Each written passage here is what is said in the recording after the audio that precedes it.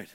So we are in part 3 of a series called Timeless, and if this is your first time with us, here's how we kind of do things. We kind of we preach in series that tend to be 3 to 4 parts, and what it's really like is like one really long message that we kind of divide up into sections. So you're at the tail end. This is kind of the conclusion of our message. If you'd like to see how we got here, the rest, parts 1 and 2 are online. Just head over to journeymain.com, and you can keep up with this series. It's been a really kind of interesting series. The first message I was really excited about, and I thought it went really great. Last week's message was a little tough, a little tense. This week's message I'm actually really encouraged about because it's kind of the story of my life, but we're going to get into that in a moment. We started talking about this idea called timeless because as we look out into our world, what we realized is that our world is really trendy, isn't it? That our world is just kind of full of trends that, you know, we talk about Twitter and what's trending on Twitter or Facebook, and there's technology trends. As a matter of fact, we showed you the very first cell phone. Do you remember this? That's the very first cell phone. Some of you guys remember when that cell phone was hot. Some of you guys remember when Saved by the Bell was a hot show. Some of you still think Zach Morris is hot. We're not going to go there today, but you might want to set up a meeting with me after service. But this was technology that at one point in time was like really hot technology. Everyone had to get one. And we look at it now and we think, oh, that's cute. That's like, you know, the size of a football. Like no one has technology like that anymore. As a matter of fact, technology nowadays looks something like this, right? This is the iPhone X, the latest, greatest technology from the greatest tech company in the world. This is the one with face recognition. It's pretty amazing technology. But here's what's amazing about technology is that they come and go so quick, right? Like it's easy to look back in the past and see the things now that kind of faded and aren't hot, but it's really hard to see that now when you're living in it. And what's really amazing is that at some point in time in the not so distant future, maybe in just a few months and a few years, you'll have the same reaction to this phone as you did when I showed you this phone. Because that's how technologies work. They kind of come and they go, and what was once hot is now not.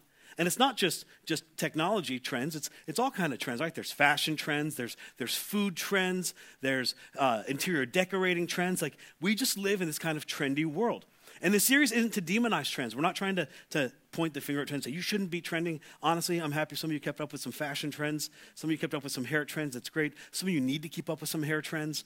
But we're not here to demonize trends. That's not the point of this at all. What we're trying to do is point our direction to this, that in a trendy world, the best things in life are timeless. That there are actually some things in life that will look good on you forever. That there are some things in life that actually start to increase in value. Not just retain, but increase in value instead of decrease in value. That in a world where we can get so caught up in what's trending and what's not trending, that the best things in life perhaps aren't what's trending, but are the things that will last the test of time, the things that are timeless. And we started our discussion off by talking about the most timeless thing I can think of, and that's eternity. Like that is kind of the definition of timeless, right? Eternity. And we talked about, it's particularly about heaven. And we set out to answer this question: what is heaven going to be like? Because we all have this idea of heaven, don't we? And if you're like me and you watched a lot of cartoons growing up, your idea of heaven is probably like you just think like looking up and we're going to be sitting on clouds and white robes in this temperature-controlled environment, playing harps, singing songs to God, eating grapes. And it sounds, I mean, if we're honest about it, and this is coming from a pastor, if we're honest about it, it sounds kind of boring.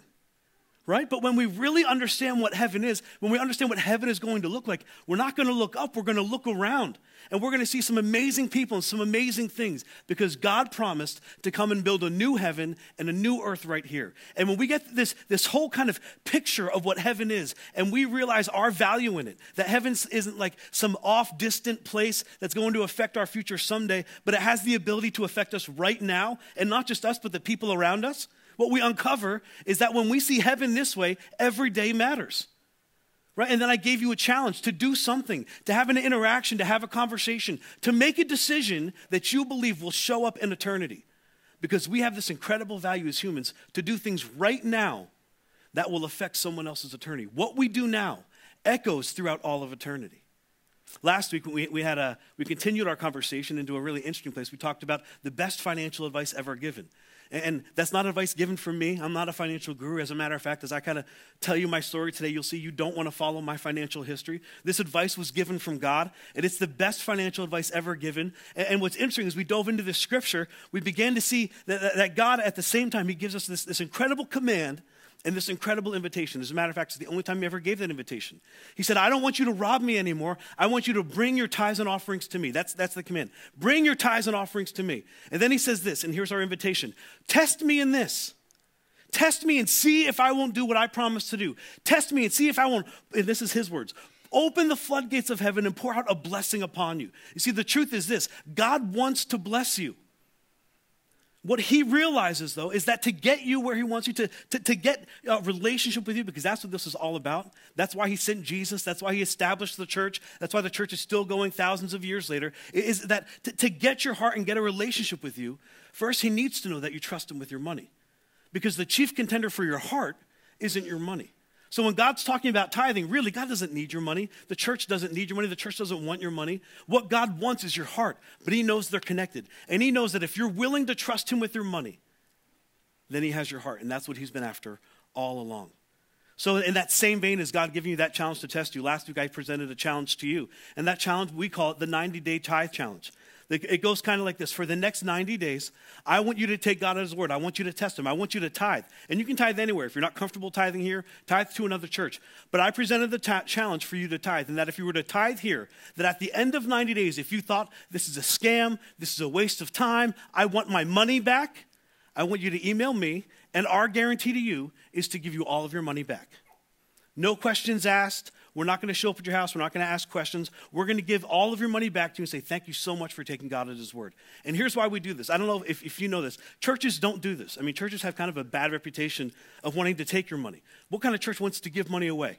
We would gladly do it because we believe what God said, that he wants to bless you, that he wants to pour out a blessing on your life so awesome and so significant that it would actually change the way you view money, change the way you make decisions, change the way your heart kind of functions. So we presented this challenge to you, that if at any point over the next 90 days you were willing to test God at this and begin tithing, and at the end of that period you felt like this doesn't work, email me. And my email's all over. Check your worship guide, check the cards in the back, ask me. We'll happily give it to you. Email me and we'll gladly give you your money back, because we are not here to take something from you. As I said last week, we want something for you.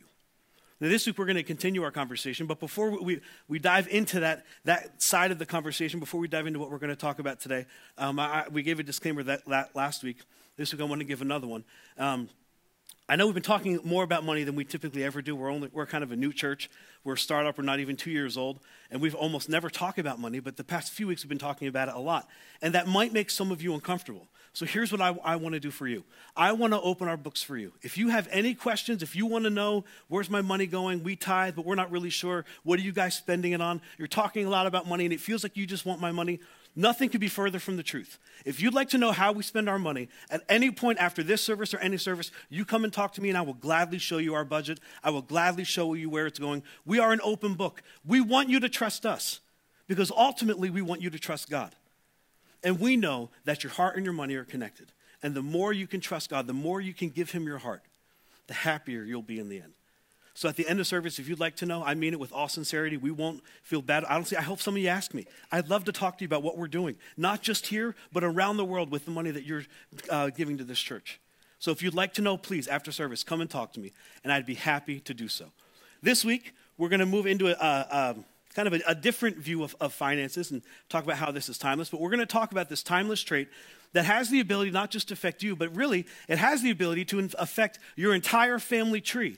That some people have kind of lived with something that's gone on for years, and if it wasn't you, my guess is it may have been someone in your family or somebody you know, and you've kind of seen the weight of it. You've kind of seen the destruction it can cause. We're going to look at this really interesting scripture. It's only 7 words long. It's actually half a scripture, and how that devastatingly applies to your life and can change your life.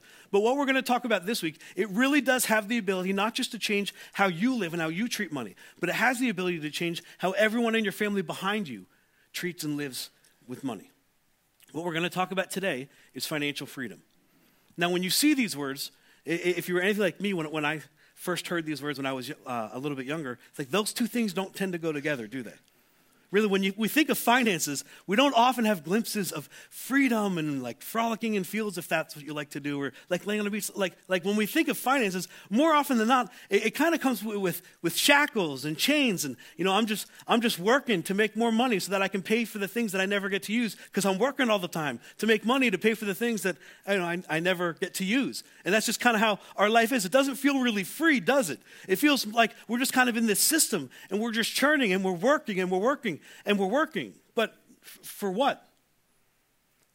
to buy things we don't need, to impress people we don't like. And we just kind of work and we churn, and really, our financial life doesn't feel very free. It feels a whole lot more like bondage, like we're in chains, like perhaps we've been shackled to something. And this is true for everyone. I don't know if you know this, but the finances across America feel a lot like bondage. The Americans in total owe $733 billion in credit card debt. That's a lot of zeros. That's a lot of zeros.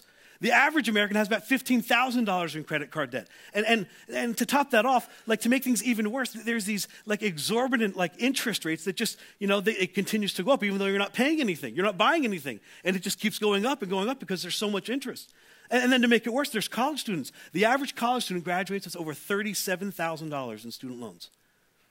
And they get a job that they can barely make ends meet. And they have almost $40,000 in loans they have to pay. And it just adds to the stress, and it adds to anxiety. As a matter of fact, I was looking this up last night, and I found this incredibly, incredibly interesting. Here are some of the symptoms that go along with feeling financially stressed or financially anxious, or perhaps having financial problems in your life. This is going to read more like one of those like new pharmaceutical drugs and all the possible side effects. Here's what the symptoms are. Headaches, muscle tension, upset stomach, insomnia, stress, low energy, chest pain, nervousness, shaking, frequent sickness, dry mouth, anxiety, changes in appetite or weight, exhaustion, fatigue, increased heart rate, restlessness, and sweating. I mean, that doesn't sound like something we want, right? But this is how the average American, if the statistics are right, this is how the average American, how the average college student lives. With that kind of anxiety, with that kind of stress, and it just like maxes our health, and it pushes us to all kind of limits. Like really living on the edge financially, it isn't exciting. It's exhausting. And it kills our marriages, and it kills our families. The number one cause of divorce still today is financial problems. Because we're not really experiencing financial freedom. We're in bondage. And it's destroying families. And then worse yet, this is what the example your kids have. So your kids grow up thinking this is how it is, and this is how we live, and this is how we buy, and this is how we pay. And then it just continues to destroy family after family, generation after generation. You see, so to really understand financial freedom, to really understand what God's kind of intentions are with your money, it really does have the ability to change your life and your entire family tree. Truly, financial freedom is timeless. Now, before we go any further, I know anytime we talk about money in church, there's this understandable skepticism. Like, really, we're coming into church and you're going to talk about money. You kind of have this feeling that like, you maybe have even heard this before, you've heard somebody say it before, well, the church just wants my money. And I understand that. The truth is, like you've probably seen some really bad televangelists tell you to give you $100 and they'll send you some miracle oil and you just pour it on whatever you need a miracle and poof, there's a miracle. Just sounds a little weird. Or, there are some churches that put a lot of pressure on giving and making sure you give what they think you need to give. And I get all that. But the truth is, for a church that's Bible-believing, gospel-preaching, that wants to follow Jesus, nothing could be further from the truth. And we never remark on the companies that actually do want our money. No one ever complains and says, Sears just wants my money. Visa and MasterCard, Home Depot just wants my money. The truth is they do. But in this ironic twist, the one organization that was been placed to not want your money, but to help you with your money, takes all the flack and all the guilt and all the blame for wanting money. You see, what you need to know is this, and this is where we're going to put all these disclaimers out up front, is that this church, Journey Church, does not want something from you. We want something for you. We really don't want your money. That's why I told you in the Tithe Challenge, if you're feeling at all uncomfortable with this, send your money somewhere else. Because it's not about making me rich. It's not about making Journey Church rich. We don't want your money. We don't want something from you. We want something for you.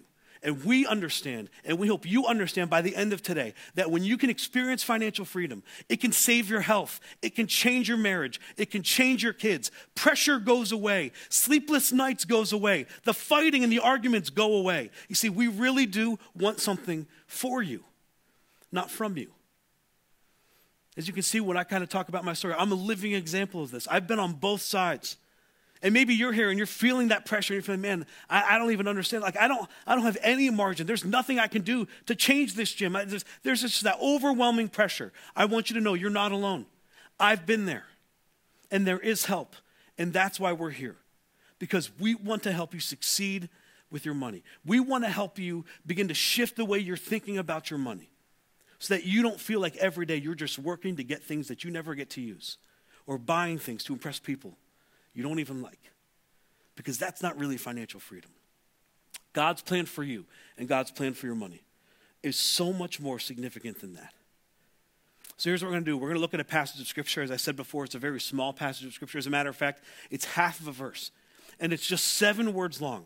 But these 7 words, when they apply to your life, it's so like obvious as we read it. When you apply it to your life, it like kind of shocks you to the core a little bit. And I'm not saying it's hard or it's easy. It's not easy at all. It's very simple, but it's not easy. We're going to look at Proverbs. I believe it's chapter 22. Proverbs was written by King Solomon. King Solomon was the son of King David. Many people believe that King Solomon was the wisest man to ever walk the earth. And he wrote this book to his sons to kind of share his wisdom, to share his knowledge. So it's full of all these kind of wise sayings. Every verse is like a wise saying. Do this. You're better if you do this. Don't do this. And here's what he has to say about financial freedom or financial bondage. He says this in Proverbs 22, verse 7. The borrower is slave to the lender. The borrower is slave to the lender. See, it's a really simple verse, but it's not that easy, is it? It's really not that easy for us to apply, for us to kind of think through. As a matter of fact, you may be thinking as you heard this verse, like, but isn't that like not at all what I'm supposed to do? I mean, really, isn't that not supposed to be how I live? Like, aren't we supposed to borrow? We're supposed to have credit and credit cards and build our credit score? Like, Jim, this sounds kind of crazy. This sounds kind of weird. And I'd say you're exactly right, it does.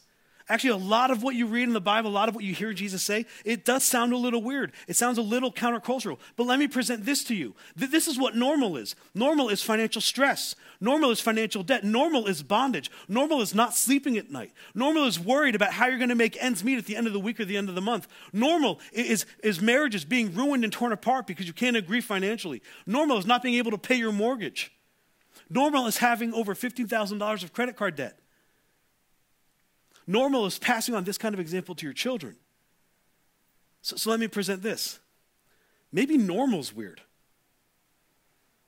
Maybe we need a little bit of weird in our lives, because normal to me sounds terrible. And as I've walked it out, I can tell you from honesty and example, normal sucks.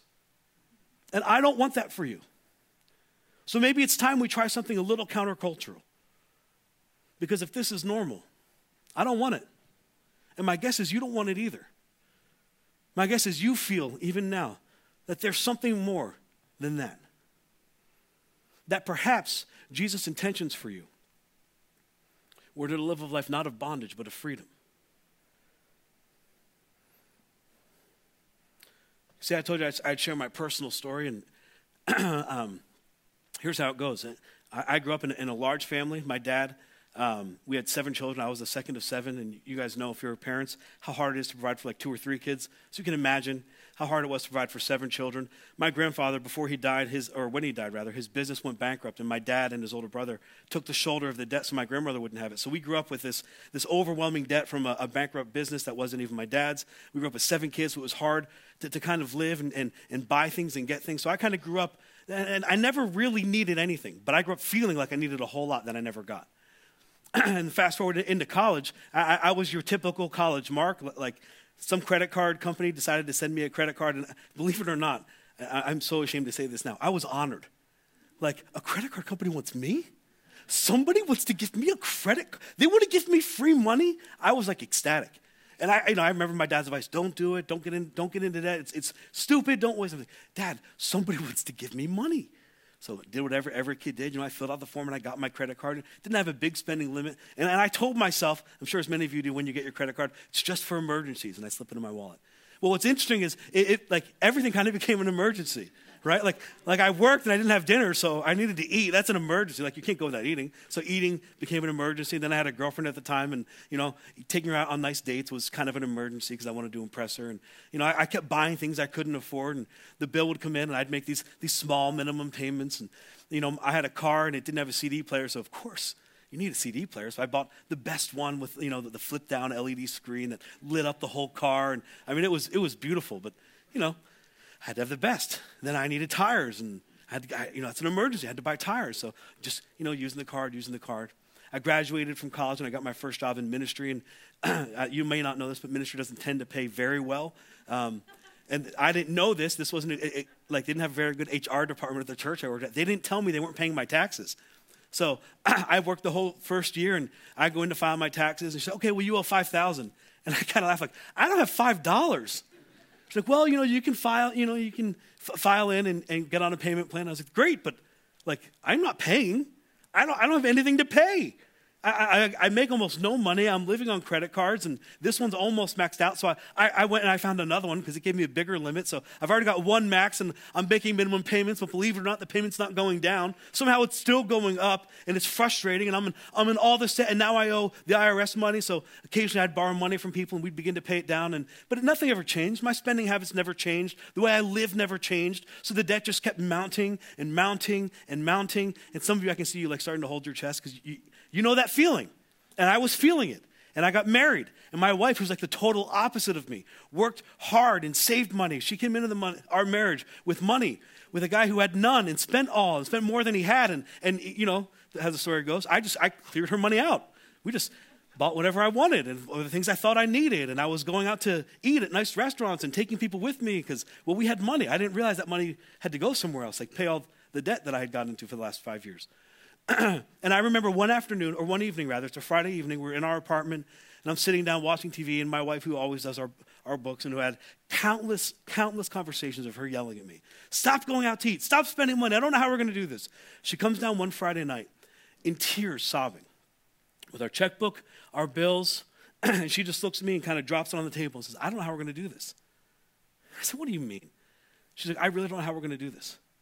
You keep spending. There's all these bills. We can't even pay what we have, and you've gone through all our money. I don't know how we're going to do it.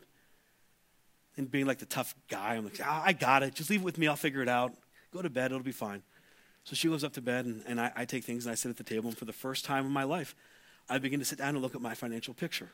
And I write down all the debt I have and all the bills I have. And on the other side of the page, I begin to ledger, how much am I spending going out to eat and how much are we spending on entertainment. And we have, the best cable package, but we don't even have enough time to watch TV. Why are we paying all that? And I begin to write all this down, and I got a very, horrifying glimpse of my finances. So much so, and you might know that feeling where, your stomach begins to drop when you hear bad news. I'm writing this out on a piece of paper, and it's just the worst news imaginable. I felt like someone ripped the ground out from underneath me. I didn't get any sleep that night. I stayed up all night, researching, looking online. What can I do? How do you get out of this mess? I began to pray and pray what all of us pray. Just let somebody send me some money because I don't know what I'm going to do. The next morning, she got up and I said, we need to go for a walk. So we went and we walked around Husson. We lived right down the street from the college. And I began to paint her a picture of where we're at. And as a married man, a grown man, began to weep before my wife, I don't know what we're going to do. We may have to file bankruptcy. We may have to go live with my parents. We might have to sell the car. I honestly don't know what we're going to do. I completely screwed us over, and I'm sorry. I said, the best we can do is one of my friends who tends to be good at money, I could try to talk to him and see what he'll do. I know what it's like to live with that kind of financial pressure. I know what it's like to be normal, and it's not fun. The sleepless nights, the pits in your stomach, not being able to ever do anything because you feel that constant pressure and that constant tension, that is not the way we were intended to live. That's not the way we want to live. As a matter of fact, that's not the way your Heavenly Father designed you to live. But that's how so many of us live. With that kind of pressure, with that kind of weight, and that kind of bondage. Because truly, the borrower is slave to the lender. And then what are most of our reactions? Some of them are just like mine. I began to pray. And I thought and I hoped I could pray myself out of this mess. But the truth is you can't. But that's how I was treating it, like God, just let us win it big. Maybe I'll start playing the lottery, or maybe somebody will write an anonymous check for $50,000 and we'll pay it off. Hey, even better yet, maybe the creditors will forget that I owe them thousands of dollars. That would be amazing. Somehow the IRS just loses that note of all the back taxes I owe. And I thought I could just pray myself out of a mess. You see, sometimes we use prayer like it's a get-out-of-jail-free card. But the truth is, that's not at all what you can do. Sometimes you can't pray yourself out of a mess. You can pray, and don't get me wrong, you can ask God for forgiveness, and He is so quick to forgive you. He immediately forgives your sins. But the repercussions of those mistakes, the results of those bad decisions, they linger. And you still got to deal with them. You still have to find a way to fix them. So I prayed, and it was just repercussion after repercussion of bad decisions. You see, you can't pray your way out, but you can act your way out. And that's what I had to learn to do. Dave Ramsey said this, you need to learn to act your wage. I needed to learn to live within the means that I have, to learn true contentment, to be happy with what I have, and not constantly feeling like I needed more, and I needed to keep up with the trends, and I just needed to have what everyone else had. You see, most married couples at the first 5 to 7 years of their life, they do everything they can to attain their parents' standard of living that it took their parents 30 to 35 years to get. And they wind up in a world of debt. That was me. You can't pray your way out, but you can act your way out. You can get a little upset about living with that kind of pressure. You can get a little upset that it continues to destroy your marriage. You should be getting a little angry. And I know you're hearing like, Pastor, people shouldn't be getting angry. Get angry. You should be angry that it's destroying your marriage or your family. You should be angry that you have no sleep. You should be angry that it's causing you health problems. And some of those are serious. You should be angry that it's about to destroy the thing that God loves the most, you. Get a little angry. Get a little upset. Have a little intensity and decide it's going to change today. Today, I change my family tree forever. I'm no longer going to live a normal life. I'm no longer going to live in that kind of bondage. I want to be free financially. When you get that kind of intensity, you get out. You begin to act your way right out of that mess, no matter how hard it takes. And I'm telling you, it's hard. It's not always easy. This isn't an easy verse. It's a hard verse. It's simple, but it's not easy. But some of you need to get a little intense and realize there is a better life waiting for me. I've just got to act my way to it. And when you do, there is freedom. You see, it's hard, and some of you had that feeling I had. You may be sitting in that mess right now. Maybe you even lived through that mess. It's hard, but there's hope and there's help, and that's why we're here, because we want to offer you help. We don't want something from you. We want something for you. So this whole message is to inspire you to take a step towards financial freedom. You've heard us say over and over again that everyone has a next step. Everyone has a step they can take. I mean, that's the whole name journey. We're all on a journey. We all have a step. Some of your next steps is to take a step into what we're going to offer this summer. It's a small group called Financial Peace University, based on these principles that I'm presenting to you this morning, that will help you realize God's vision for your finances, to get in control, to get a little intense, get a little angry, and make a change today. We're going to show you a preview of that, and then I'm going to come up and I'll finish my little story, and we'll wrap the service up. This is Dave Ramsey with Financial Peace. Welcome to Financial Peace University. Financial peace. These are words that just don't go together in our culture anymore. Too many people are struggling with this subject of money. Too many people are struggling with this subject of money in their relationships, in their marriages. Too many people are struggling with this subject of money in their area of their careers. We just don't know what to do with this whole thing called money. Well, I found out something about money. Money's actually fun if you got some. But boy, I tell you what, it does weave its way into the tapestry of our lives, and it does mess with us on just about every possible level. So we're glad you're here. I can promise you this, we are going to have some fun as we talk about money. We're going to laugh, we're going to cry. I'm going to talk to you about relationships. I'm going to talk to you about your spiritual walk, your emotions, and we're going to change the way we handle our lives around this subject of money as we go through this class together. It's absolutely imperative that you really stay plugged in. Now, some of you have, you just didn't want to be here. You were drug here against your will. I know that because I was out in the parking lot and I saw several sets of heel prints on the way in. Some of you, Dave Ramsey, the name has become a cuss word in your house. Some of you, one lady, I was doing a book signing a while back and she said, I don't even know you and I don't like you. And some of you, that's you. I understand. I get that. We are going to have some fun, and if that's you, I'm probably actually more on your team than on the team of that nerd that brought you. I'm a guy that's been there, done that, got the t-shirt. I grew up not rich. How many of you grew up not rich? When I got out of college and graduated from college, my wife and I got married. We were so broke we couldn't pay attention. We didn't know what we were going to do. When we graduated from college, our net worth was a half a box of No-Dos. You know what I'm saying? And we got married and started off our lives broke. How many of you, when you started off basically broke? You know what I'm talking about? We ain't got money, honey, but we got love. And it's a good thing, too, because we ain't got no money. Well, that's how we started out. And I started buying and selling real estate, and I got rich, at least by a kid from Antioch, Tennessee standards. I ended up with about $4 million worth of real estate, starting from nothing by the time I was 26 years old. However, I had done some dumb things. Nothing immoral, nothing illegal or anything like that. I didn't steal from anybody. I didn't lie to anybody. I was just stupid. I borrowed too much money. And our largest bank got sold to another bank. And then word got out on the street that Dave was in trouble, and another bank got sold to another bank. And they started calling our notes. And we spent the next 2.5 years of our life losing everything we owned. We were sued. We were foreclosed on. And finally, with a brand new baby, a toddler, and a marriage hanging on by a thread, we were bankrupt. I was a 28-year-old young dad, young husband, scared out of my mind. I didn't know what to do. I remember standing with that shower so hot in my face that I could just barely stand there, and I would just stand there and cry because I didn't know what to do.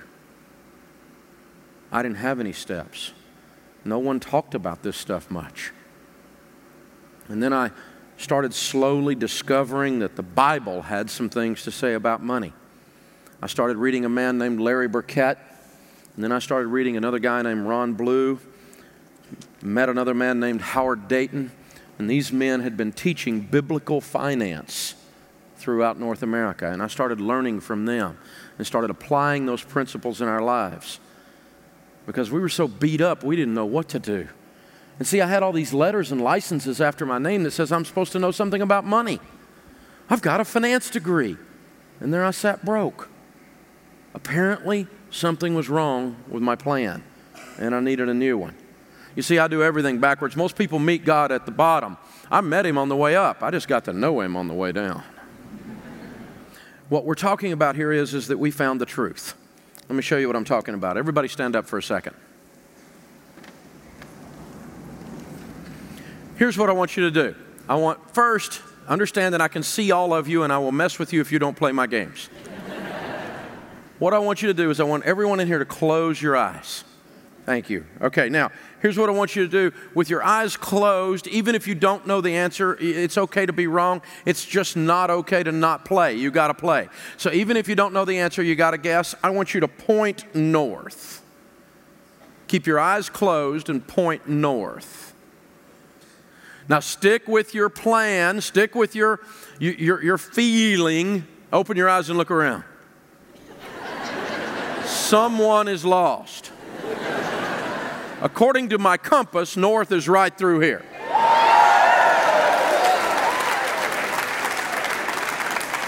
Now, I won't point him out, but one guy was pointing this way and he did a little cheerleading move. Everybody have a seat. The point is that this is the truth. That is north, that is the truth. And we live in a culture today where people think they can make up their own truth. You can't make up your own truth. There's a truth that's independent of you. And your feelings are often not true. Some of you went with your best feeling. You had no idea, and you launched off going south. If you want to go to Canada, this is the direction. You can get there this way, but it's the long way around. This is the truth. This is the truth.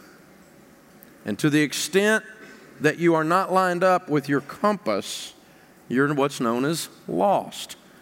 And you're going to bring pain to your life, and you're going to bring shortage to your life, and you're going to bring problems to your life. I know. I've lived that. So, how you feel really doesn't matter. And we have to remember that it's about choices. Personal finance is about 80% behavior. It's only about 20% head knowledge. That's why God chooses to work through money to change and transform us. For some of you, He's going to use this issue of money to heal your marriage. For some of you, he's going to use this issue of money to put discipline in your life in a place and in a way that you never dreamed you would see it. You're going to make different choices after having gone through this. It absolutely works. Financial Peace University began about 20 years ago. I started it with a bad suit and an overhead projector.